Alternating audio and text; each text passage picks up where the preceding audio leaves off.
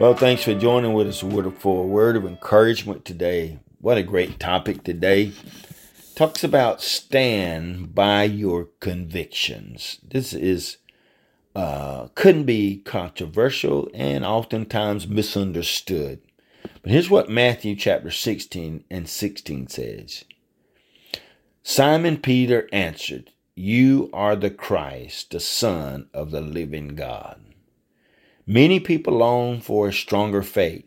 At one point or another, we all need to answer the question that Jesus asked Simon Peter. What about you? Who do you say that I am? To benefit fully from the Christian experience and to know the fullness and abundance of true life that Jesus offers us, you must have a personal knowledge of the living Christ. This does not only mean learning everything about Him, it means acknowledging Him personally and surrendering your life to Him. Acknowledge Christ's sovereignty over all creation, and abundant life will be yours.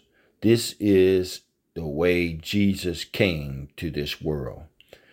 So let us stand by our convictions of who He is. For no man knows Him except through revelation. He must be revealed to us through word, through deed, through action, creation. Many ways God reveals His love through His Son to redeem humanity. Who do you say that He is in your life? May God encourage you and bless you today. In Jesus' name we pray. Amen. A Word of Encouragement is produced by Turning Point Ministries. Our mission is to saturate the world with the life-giving power of Jesus Christ. We need your help to do this. You can support us by going to tpworship.com and click on the Giving tab. Follow us on Facebook and Twitter. Apostle Locklear is also streaming on LifeNow TV. Available on Roku, Apple TV, and Amazon Fire.